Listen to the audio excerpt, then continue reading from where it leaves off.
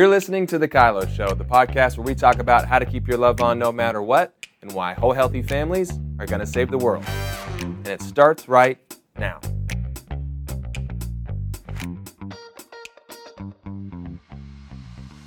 Well, hello, everybody, and welcome to The Kylo Show. We are still working on our Kylo at Work series, but we have another really fun guest. Ta-da. I'm so excited. This is like my Uncle Bob. I'm going to share with you. This is your Uncle Bob. This is my Uncle Bob. The best friend a guy could have. Bob Hasson from Hasson Inc. and BobHasson.com and I don't know what other author. He's famous, got a few books. Yeah, he's got three, right? Is there 3 books out? He's got 3 books out. He's got a podcast with Sean Bowles that's storming the planet. No. He's got, I don't know. What do they call you at Jesus Culture San Diego? I don't know what they call me, but I got Lauren. That's all that matters. Oh, that'll do it. Lauren Hasson. There's a whole nother story. We'll have to get her on here. Basically, they are a dynamic duo, those two. They are fantastic. Advancing the kingdom and loving people well.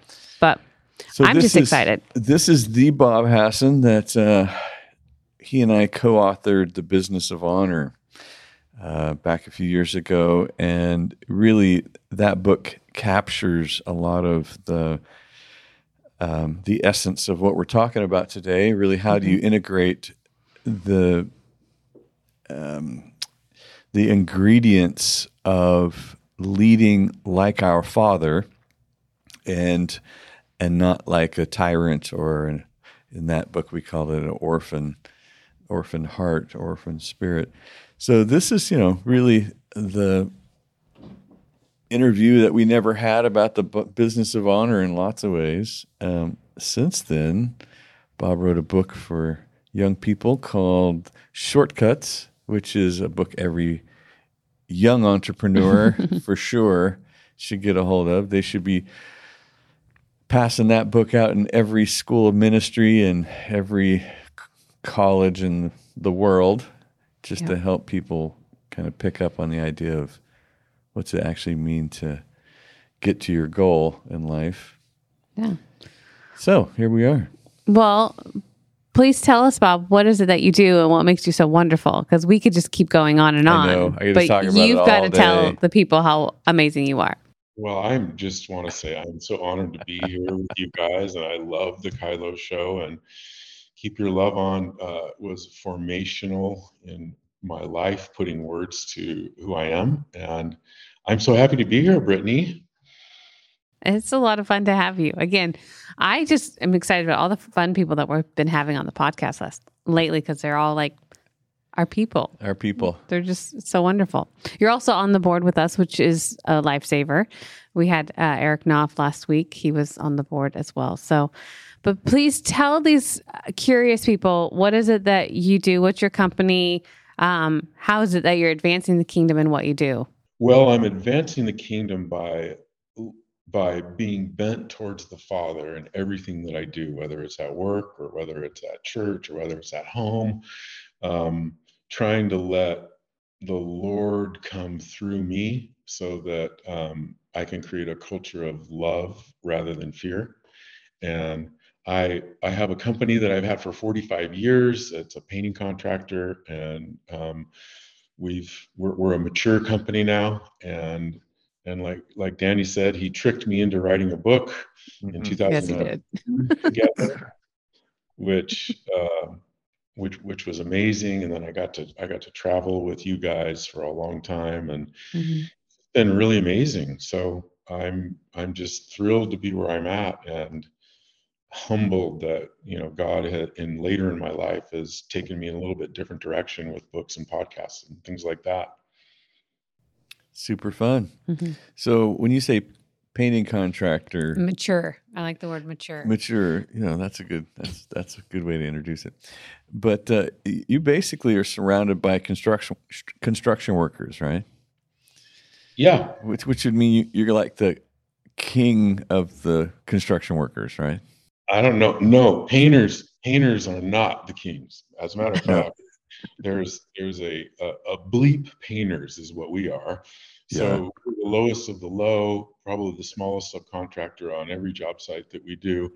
And but we make the jobs look good when they're finished. So they need us. So essentially, you've painted San Diego, right? Some of it. We've been lucky. He started from the top and worked his way down to the border. I remember back in the day, Danny, you remember Thomas Brother Maps? Well, Yes. you Thomas Brother Map, and you go like downtown San Diego to 501 B Street, and you get on the elevator to the 31st floor, and you go into suite 301, and they point you to a little room, and they say, paint that room. So you paint the room and be happy and get paid a little bit of money and go on. And now, our jobs, I can drive down the freeway and say, oh, you see that building and that building and that building. We've painted those buildings. And so it's changed a lot in for over 40 years.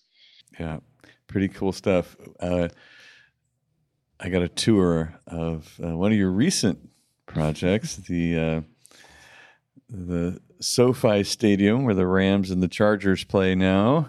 That was a pretty cool project. No small task. Lincoln has a hard hat that says Hassan Inc. in his closet from that. I can see it. I can see it in the background there on his shelf. Yeah, you know how in our church world we talk about the healthy fear of God, and we're trying to fix our father wounds and have a healthy fear of God. Well, that job, boy, I had a healthy fear of that job. It was a monster, and it went on for almost 5 years. And when we finished that, I was really, really pleased. It was a feather in our cap. A 5-year painting job. Yeah. As you do, right? So cool. Well, Bob, you in a mature 45-year stretch, I mean, you've seen it all. You've done it all.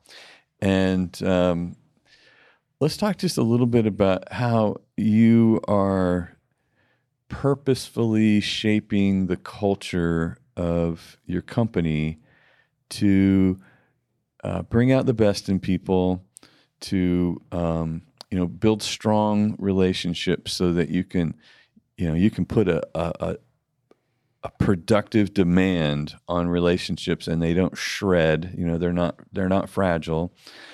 And just talk a little bit about kind of how you lead in creating a culture so that your leaders then in fact push it down into the company. Danny, that's a great question, and that pretty much is the hardest thing about building culture. And there's all kinds of books written about leadership and how to bring culture. And I learned from you, 1 John 4:18, fear and love can't coexist because fear has to do with punishment. And so I think in lots and lots of companies, you'll see a fear-based mentality where people are climbing over other people's backs, people are stealing other people's ideas, people are trying to make other people look stupid. And in those fear-based cultures, it's really, really hard to have a culture of love. So in my company, I've made a real effort to lead with the why, to tell people why we're doing what we're doing, and allow people to collaborate to make decisions. Obviously, when you're a director or you're a supervisor, you're a direct report, you're a CEO, you're the boss, you have the ultimate authority and make the ultimate decisions. But in my company, I've really, really tried to allow the people at the table to come to consensus. So what we do is, we sit around the table and we bat around these ideas and issues and problems that we have within the company, and everybody has a say. I want to hire powerful people to come to sit around the table. When I've hired someone, I expect them to bring their best and to bring their opinions. And part of having the ability to give your opinion is not to have fear that somebody's going to say, that's a stupid idea, or we've never done that. The one I love the most is, we've never done that, so therefore that's stupid. Generally, in my career, when people have new ideas that we've never done, they've worked and shaped and changed policy.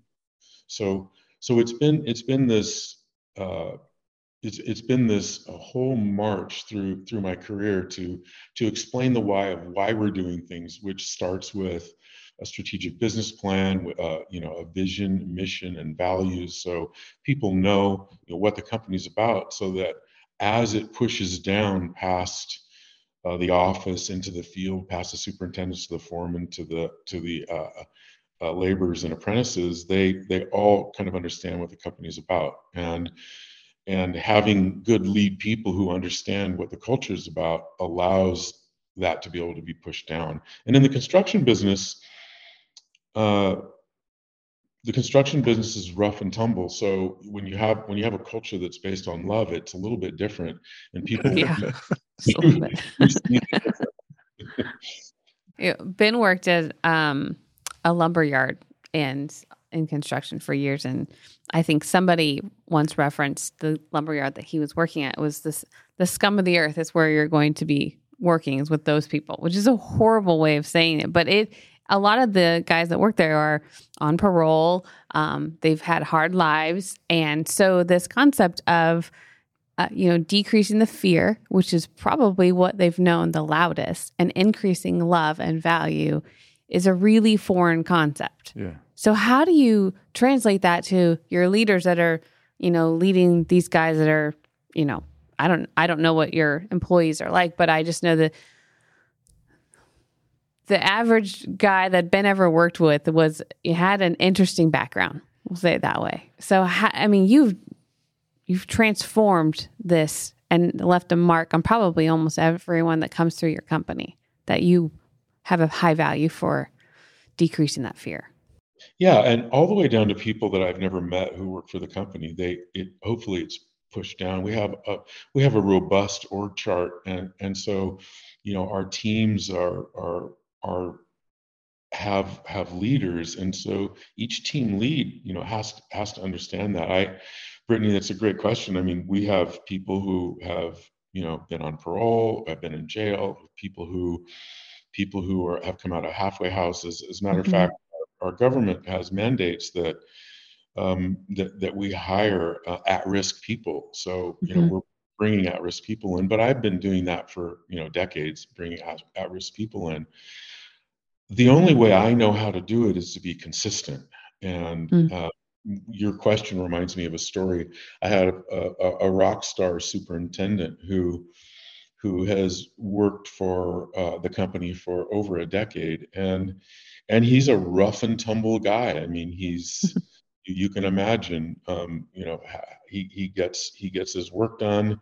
He's a GSDer, and but I had hired someone from the church who had been down and out, who needed a job, and I'd put him on one of our jobs, and he wasn't very good. He didn't know what he was doing.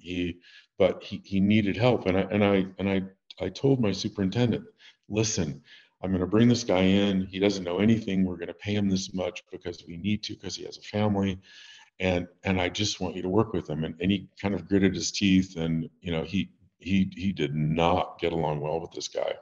And so that's rough. It was rough. But I trusted my superintendent because he's amazing with the clients. I call him an ambassador for our company. And one evening I got a phone call from this friend I hired, and he said, I'm really, really sorry, that I'm such a terrible worker. And I'm like, what do you mean? And he said, well, I got fired today.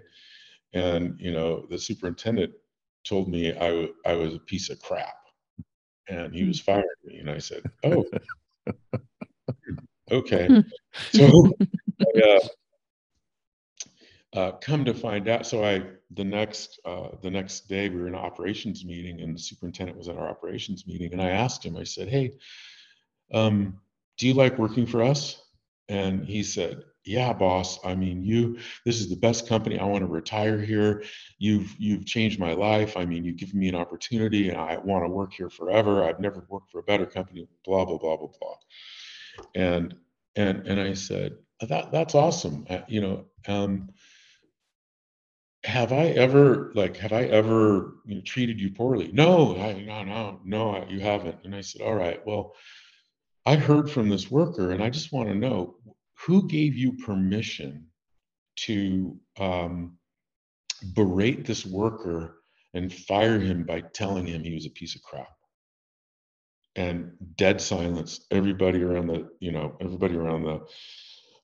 conference room table was silent. They didn't know I was going to do this, and I said, he didn't know what to say. And I said, so But what I want you to do before the day is out is I want you to call not only that guy, but everybody else you laid off and apologize to them. And he said, well, they don't work for me anymore. And I said, you still have their phone number, and I want to hear from you at the end of the day that you've done that. And man, he did it. And then he came back and said, I really thought about this, and I've never been treated this way. And I guess it's just my old nature in the construction business, and I'll never do it again. And I said, perfect. And I called my friend back and said, hey, did this guy call you? Yeah, he apologized. I don't know what you said to him. And I said, I just said, look, I want people to be treated the way everybody wants to be treated. And that's how we're going to run this company. And you're not a piece of crap. You were part of a layoff. That's the other thing, that he was part of a layoff. I think we laid off 15 people that day. And so I think having, and keep your love on connection, communication, and boundaries, right? So I practice my business through those three principles and keep your love on. And that particular one was communication and boundaries. And I really believe in that in the workforce. And the beautiful thing is that you have powerful people who literally expect to be personally responsible for their actions, and they expect to, whether they realize it or not, they expect to be held accountable. And so many of us are in environments where the lane that I pay you for to produce by the date that it was supposed to be done is what you think you're accountable to. And when you empower powerful people, they begin to realize that I'm actually accountable for the experience that the people around me have of my production. And I think that is so vital. And it's such a challenge to do in an environment where a lot of guys just settle their disagreements with punches, like, hey, we'll just sort this out there in that field. You ever say anything like that to me again, the strong survive, the survival of the fittest kind of an environment, and you're integrating into that respect and responsibility. Fantastic. How many employees do you have? It ranges from 800 to 50, and right now we're in a low season right now, which is great because we're collecting all of our accounts receivable and getting ready for jobs. But the thing, going back to this, like the employee base is, whether you manufacture widgets, whether you're in a nonprofit, whether you are a service company providing a service, the one thing as believers that we have to recognize is we are all a service company. And one of the things that I've seen since the pandemic has been, as people work from home, they've lost this culture. And in the national workforce, we started seeing articles about quiet quitting, and what's a quiet quitter? What the heck is that? Nobody knew.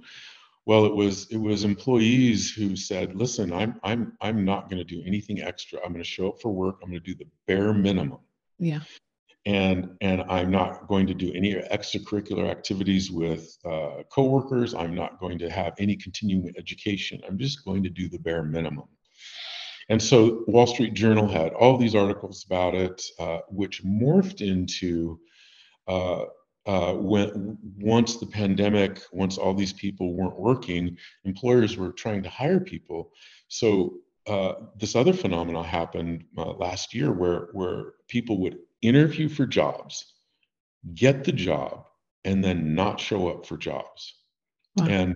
And employers nationwide, industry-wide, were writing about this phenomena of this happening. And I was perplexed by it because, what's happening? Were they getting better jobs, or are people's character in the place where not only are they quiet quitting, but now they're ghosting these jobs?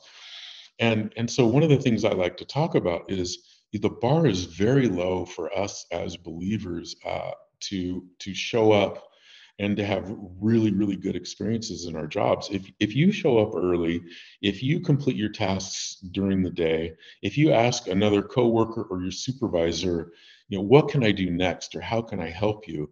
You are in the 1%. And and it's so sad neat to say it, but having people show up and move up, and I know plenty of young people who are just moving up in their jobs right now because they're letting their character show through. They're keeping their love on at work. They're being powerful when they show up, and we're in a place today where last week in the news, 70,000 tech jobs were laid off between Amazon, Google, Facebook, Twitter, and people are getting laid off. And who do you think's getting laid off? Do you think the people with character that are showing up on time are getting laid off? Yeah. No, the quiet quitters, the people that are posting the jobs are. Yeah. The people that are jacking up the anxiety around them are the people that are being scrubbed out. This is a great time to, economically, it's a great time to scrub the problems from your teams and say, this is a great excuse to let all of you who seem to have learned high levels of disrespect and self-absorption. It's this a good time to just let you go out there and figure a few things out. And the people that are coming in that are wanting to take responsibility, they're wanting to influence the culture that the leader wants to perpetuate, not just their own particular culture. Like so many people in recent years have come in with an agenda to change the culture of the company that they're a part of and become the culture catalysts of that company. And employers are going, what's happening to our company? What is the deal? Yeah. Like, well, this is a great time to get the reins back to your company and to tighten up on that central piece. Bob, you've told me a number of times that your top tier supervisors and leaders have been with you for decades. Is that aging out now, or is that picking up speed? How would you describe that hot lava core? I've had a couple people retire last year, and but yeah, decades. I have a young man who came out of college, and he is now 36. So he's so young, so young. We should just talk about that. Well, all I'm saying is it's impressive when somebody's been with you for 15 years and they're 36. Yeah. And he loves the culture because he's an artist, he's a photographer, he loves to woodwork, he has all these outside interests. And working at our company, you work, basically 6 a.m. to 3 p.m. gives him the whole rest of the day to pursue these other outside interests that I'm so excited for him about, because I believe, later in his life, his art and photography will take off to a point where that's what he'll be doing. And it's so incredible to be able to provide an environment and a culture for people to raise their quality of lives and let them explore their outside interests. Yeah. And Bob, you have a posture of, not in a weird way, but in a very healthy way, of being a father to these men that, you see them coming, you begin to position them in the company for success. Talk a little bit about that.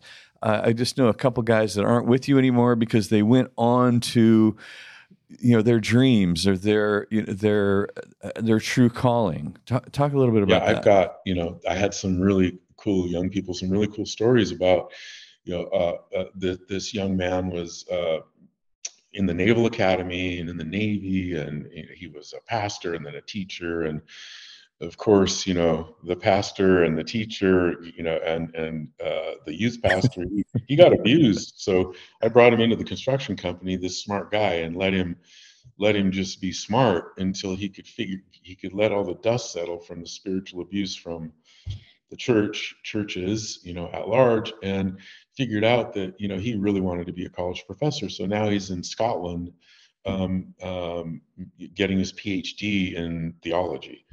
How long did he work for you? 2 years. Okay. And he put, 2 hard years into it. I had another young man who was a wrestler at a college, and he, all he wanted to do in his life is kill terrorists. And so he came to work for us. Luckily, he didn't kill anybody. Now he's an Army Ranger, and he's going into military intelligence. And so we were this kind of stopping ground for people on their way to what their future is. And one of the things is when you hire people, you have to invest a lot of money into time and training. Mm-hmm. But what I've realized is it's worth it, even if they're going to leave, because it teaches you about where you as a company need to go. And so it's so cool. And there's countless guys who started their own small painting businesses who are out there. And I'm really proud about that, seeing people follow their calling, because I think passion is an interesting word. I hear people a lot talk about how they're not passionate about their jobs, or their company is corporate, or they don't have social justice causes. But I think if people have passion projects, you have another half a day after work that you can work on those passion projects. So you don't really have to be super passionate about, manufacturing a widget or being in a service company. You have all this other time to follow, to see where you really want to go. And I've seen lots and lots of young people do that. And it's really exciting. I have a practical question, because I love the practical things. So if you've got a company that ranges from 800 to 50 people, roughly, and right now it's in the sweet season, so that's great for you. Love that. How do you develop, what do you do to develop your leadership team? So when you have such a large, increase of employees, that you're maintaining your culture? What is the practical things that you're doing with your leadership that helps your, your values and your really integrity extend past this, 50 people to 800? What do you do to develop your leaders? Well, I think, the 50 people, just classify them as the cream of the crop and the leaders. Mm-hmm. And so they've been, a lot of these guys have been with me for 30 years. So over time, by osmosis, they're getting the culture. Mm-hmm. When you don't have to have a master class when someone calls you and says, my transmission broke, or my wife's pregnant and I don't have insurance, or my mother's dying and I need a plane ticket, and the company says, oh, we'll take care of this. We'll give you a loan off your future salary. We'll give you the money. Or when someone says, my daughter is having a crisis, and the first response is, go take care of your family. These are the things in the culture that aren't taught. It's just how we believe. And so through people being there decades and seeing this kind of thing happen, seeing someone make a massive mistake, which is a mistake, and not getting fired, because a mistake's a mistake. There's willful things that we don't put up with, but people make mistakes that cost hundreds of thousands of dollars sometimes, and it's like, okay, what did we learn from this? And we're going to move forward. Of course, in the office, we're shaking our heads like, are you serious? but, but the culture that's built is, I've made more mistakes than anyone.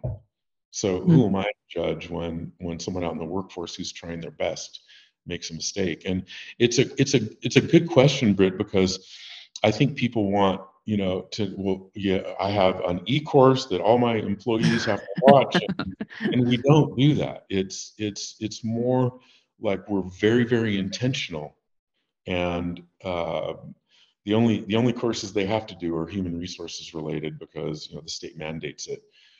But within the culture of the company, I think, like, I love, Britt, what you do with your family. You have a culture creed. Your kids all know what being a Serpal is and what the culture creed is and what they're meant to do, and they go do it. And even when they make mistakes, you sit down with them and say, hey, this doesn't fit with our culture creed, and we move forward. And so that's what I try to do at work. The difference between work and a family is, if people get 3 warnings, they've been written up. If some things seem willful or some things are against the law, they're done and gone.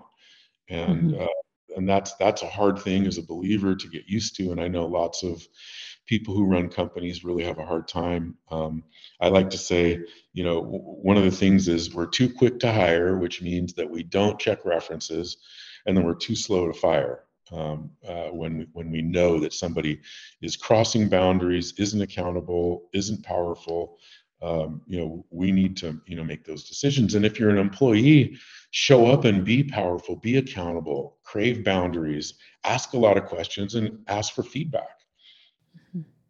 It's great. I love it. Awesome. And so guys that have been with you for 30 years, when they leave your organization, I mean, I've seen some pretty special touches that you've given to some of your guys. I don't know. I don't know any. I've never heard of a company doing some of the things that you've done. But do you want to talk about any of that? Like, is that something you can talk about, or talk about it in generalities? Okay. We have done some really amazing things for people because I believe that they've done pretty amazing things for me. I don't think the company would be where it's at without these long-term employees. And so I have done things that, like you say, companies don't normally do. Recently, a man retired, and he'd been with me for over 20 years. And I just said, you know what, I'm going to pay you a year of severance. And I'd only had like 2 or 3 people retire before. So what do I know? I was at a business forum talking about it, and this guy raised his hand and said, do you know that when people retire, you don't pay severance? And I thought about it for a second. I said, well, I did. Because this man transformed the company over 20 years, and Yeah. it was just the right thing to do.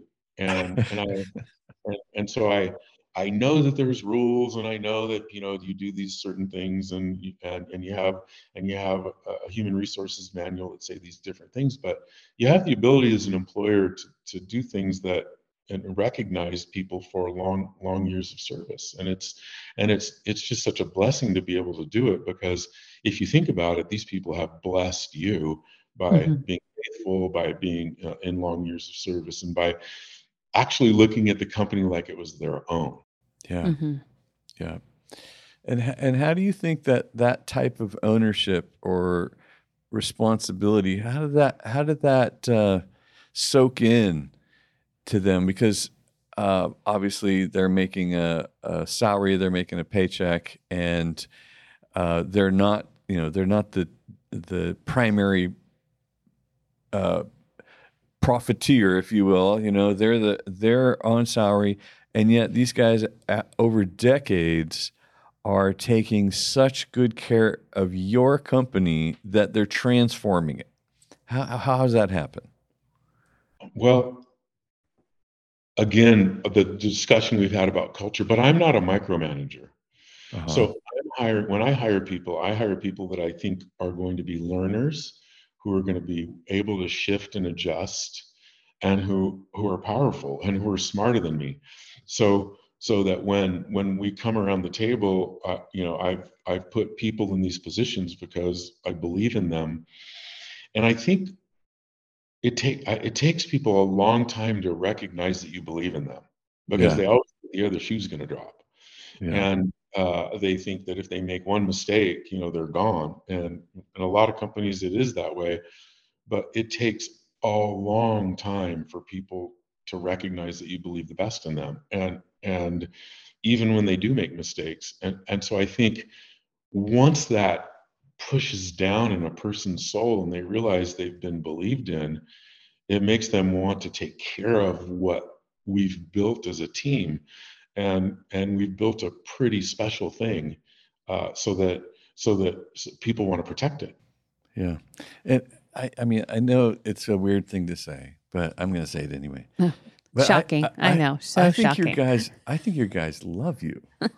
I think they love you. I think that, you've built this family thing where we are committed to each other. We are in this for the long haul. I don't know anybody that feels as protected by another human being as the guys you would work with feel protected by you. Like, you are going to the bank, you're going to the wall. You are going to get us through this somehow. And your success is our success. And so these people are, the way they feel so believed in is because I think your leadership is, self-sacrificing at some level, where you really are devoted to the well-being of your troops. And I think these guys just love you. I think the people who've been there long term, but you know what? There's a handful of people over here who, if you interviewed him, they'd say that Bob's the biggest dirty rotten rat. He fired he didn't do this, that, and the other thing. And there's, when you say that, it's all I think about is the people over here who think I'm a dirty rotten rat. And and I think that's just human nature. But conversely, where I will protect, the people out in the field, they protect me. Yeah. Mm-hmm. It's the craziest thing when, I get a call from a guy who's so fired up, and they're trying to do this and this and this to the company, and we're not going to let them. And and they're like, whoa, calm down. This is one of our good clients, and we've been in business with these guys for 30 years, and yeah, but they're not going to get over on us on this one, and they're trying.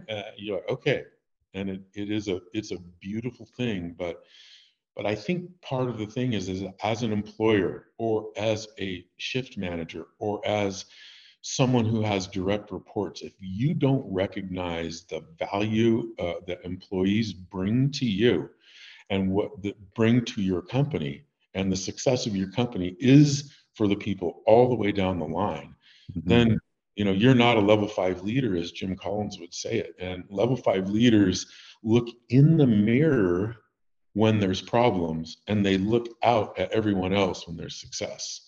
And I think, as we keep our love on in the workplace, as we're doing Kylo at work, these are the foundational principles of a leader that we need to be, is to look out to the interests of others, as the scripture says. Yeah, that's great. Why don't you tell us a little bit about where everyone can go to find resources that you have available? I just think of everyone that's got a small company to a large company that thinks, man, I want to have a culture like Bob Hasson has in his company. How would they find those resources? What would you suggest them out of the resources that you have? Where would you have them start? Give a plug for us here. Okay, BobHasson.com has all the resources, the books, but you can go to lovingonpurpose.com too, because Business of Honor is for sale there. Danny and I wrote a book about culture in business, and it has the culture of honor principles, the keep your love on principles in it. And but BobHasson.com, you can find that kind of stuff. There's blogs, and there's links to the podcast and things like that. Brittany, thanks for asking. Yeah, I think you could be a great mentor for a lot of people that are looking for mature help, as you so said earlier that you've got a mature company. You're a wealth of knowledge. You're our first phone call when we like, we need Bob. We need Bob to help us, as I don't understand this, and I don't know how many times we've called you with, can you help me understand this? I don't speak this language. I don't understand. I think Christian calls his phone calls with Bob Hassan's Institute of Financial. Yeah, you're his college that he's going to right now. He's in training. Totally. It's awesome because he wants to learn, and he's one of those learners that it's really awesome. I have something in my inbox from you guys, that a contract to review. So I can't wait to see. Can't wait to see it, and I'm going to make sure that you're protected too. Yeah, of course. I think one of the things that I would encourage people is find people in your church and your local body that have experience in what you need mentorship with, and ask them to coffee, ask them to breakfast. The reason I say coffee or breakfast because it's cheaper than asking them to dinner. Said from the finance guy. Yeah. Well, and take them to coffee and get to know them and tell them, what you're looking for, because people who have experience and are older really, really do want to help. And you have a wealth of knowledge in your faith communities and your churches, everywhere that you are, to find mentorship like that. Yeah. Yeah. Find some gray hairs. Find some gray hairs and listen to them. I think that sometimes young people want to share their ideas and their vision and all their untried, philosophies and ideals, and the gray hairs just sit there and nod and wait for a question and wait for the invitation. This would be a great time to just listen, ask a couple questions, and take notes. Yeah. Which is what Shortcuts is really. It's a something that is really going to push a young heart that's being molded into what to value and what to shed, because there's just so much garbage that you pick up in the culture around things that you should get, and things that somebody else should provide, and something else other people should do. You're like, well, you get sidetracked on that stuff, and you're going to spend a lot of time wasting time. But if you put your head down and go after the right things, you're going to look up and be in a beautiful place. And there are no shortcuts. That's probably Don't tell them the end of the book, honey. Well, his cover, it pretty much says, no, there are no shortcuts. It's very clever. It's true. Yeah. So people don't have to read it because there aren't any. But I'll give you, you don't have to read the book. The only shortcut is wisdom. That's the only shortcut. And you find that from the Lord, you find that from other people in your life, and you find that from what God gives to you. And it's pretty exciting. Thank you, Bob, so much for your time, your wisdom, and just thanks for doing such a great job all around you. We certainly get to benefit from that. Really appreciate you. We are grateful. Well, thanks everybody for joining us for another Kylo at Work episode. And thank you, Bob, again for joining us. You're a gift to us in so many ways. And we will see everybody next time on The Kylo Show. Thanks for listening. Never miss an episode of The Kylo Show by subscribing to Apple Podcasts, Spotify, or watch us on the Loving on Purpose YouTube channel. Don't forget to submit your questions and testimonies to thekyloshow.com. The Kylo Show is produced by Ali Armerding, co-produced by Ashley Beck and Anna Hill, sound engineer and edited by Taylor Silk, and show promoter Krishna Zamora. Don't forget, whole healthy families, gonna save the world.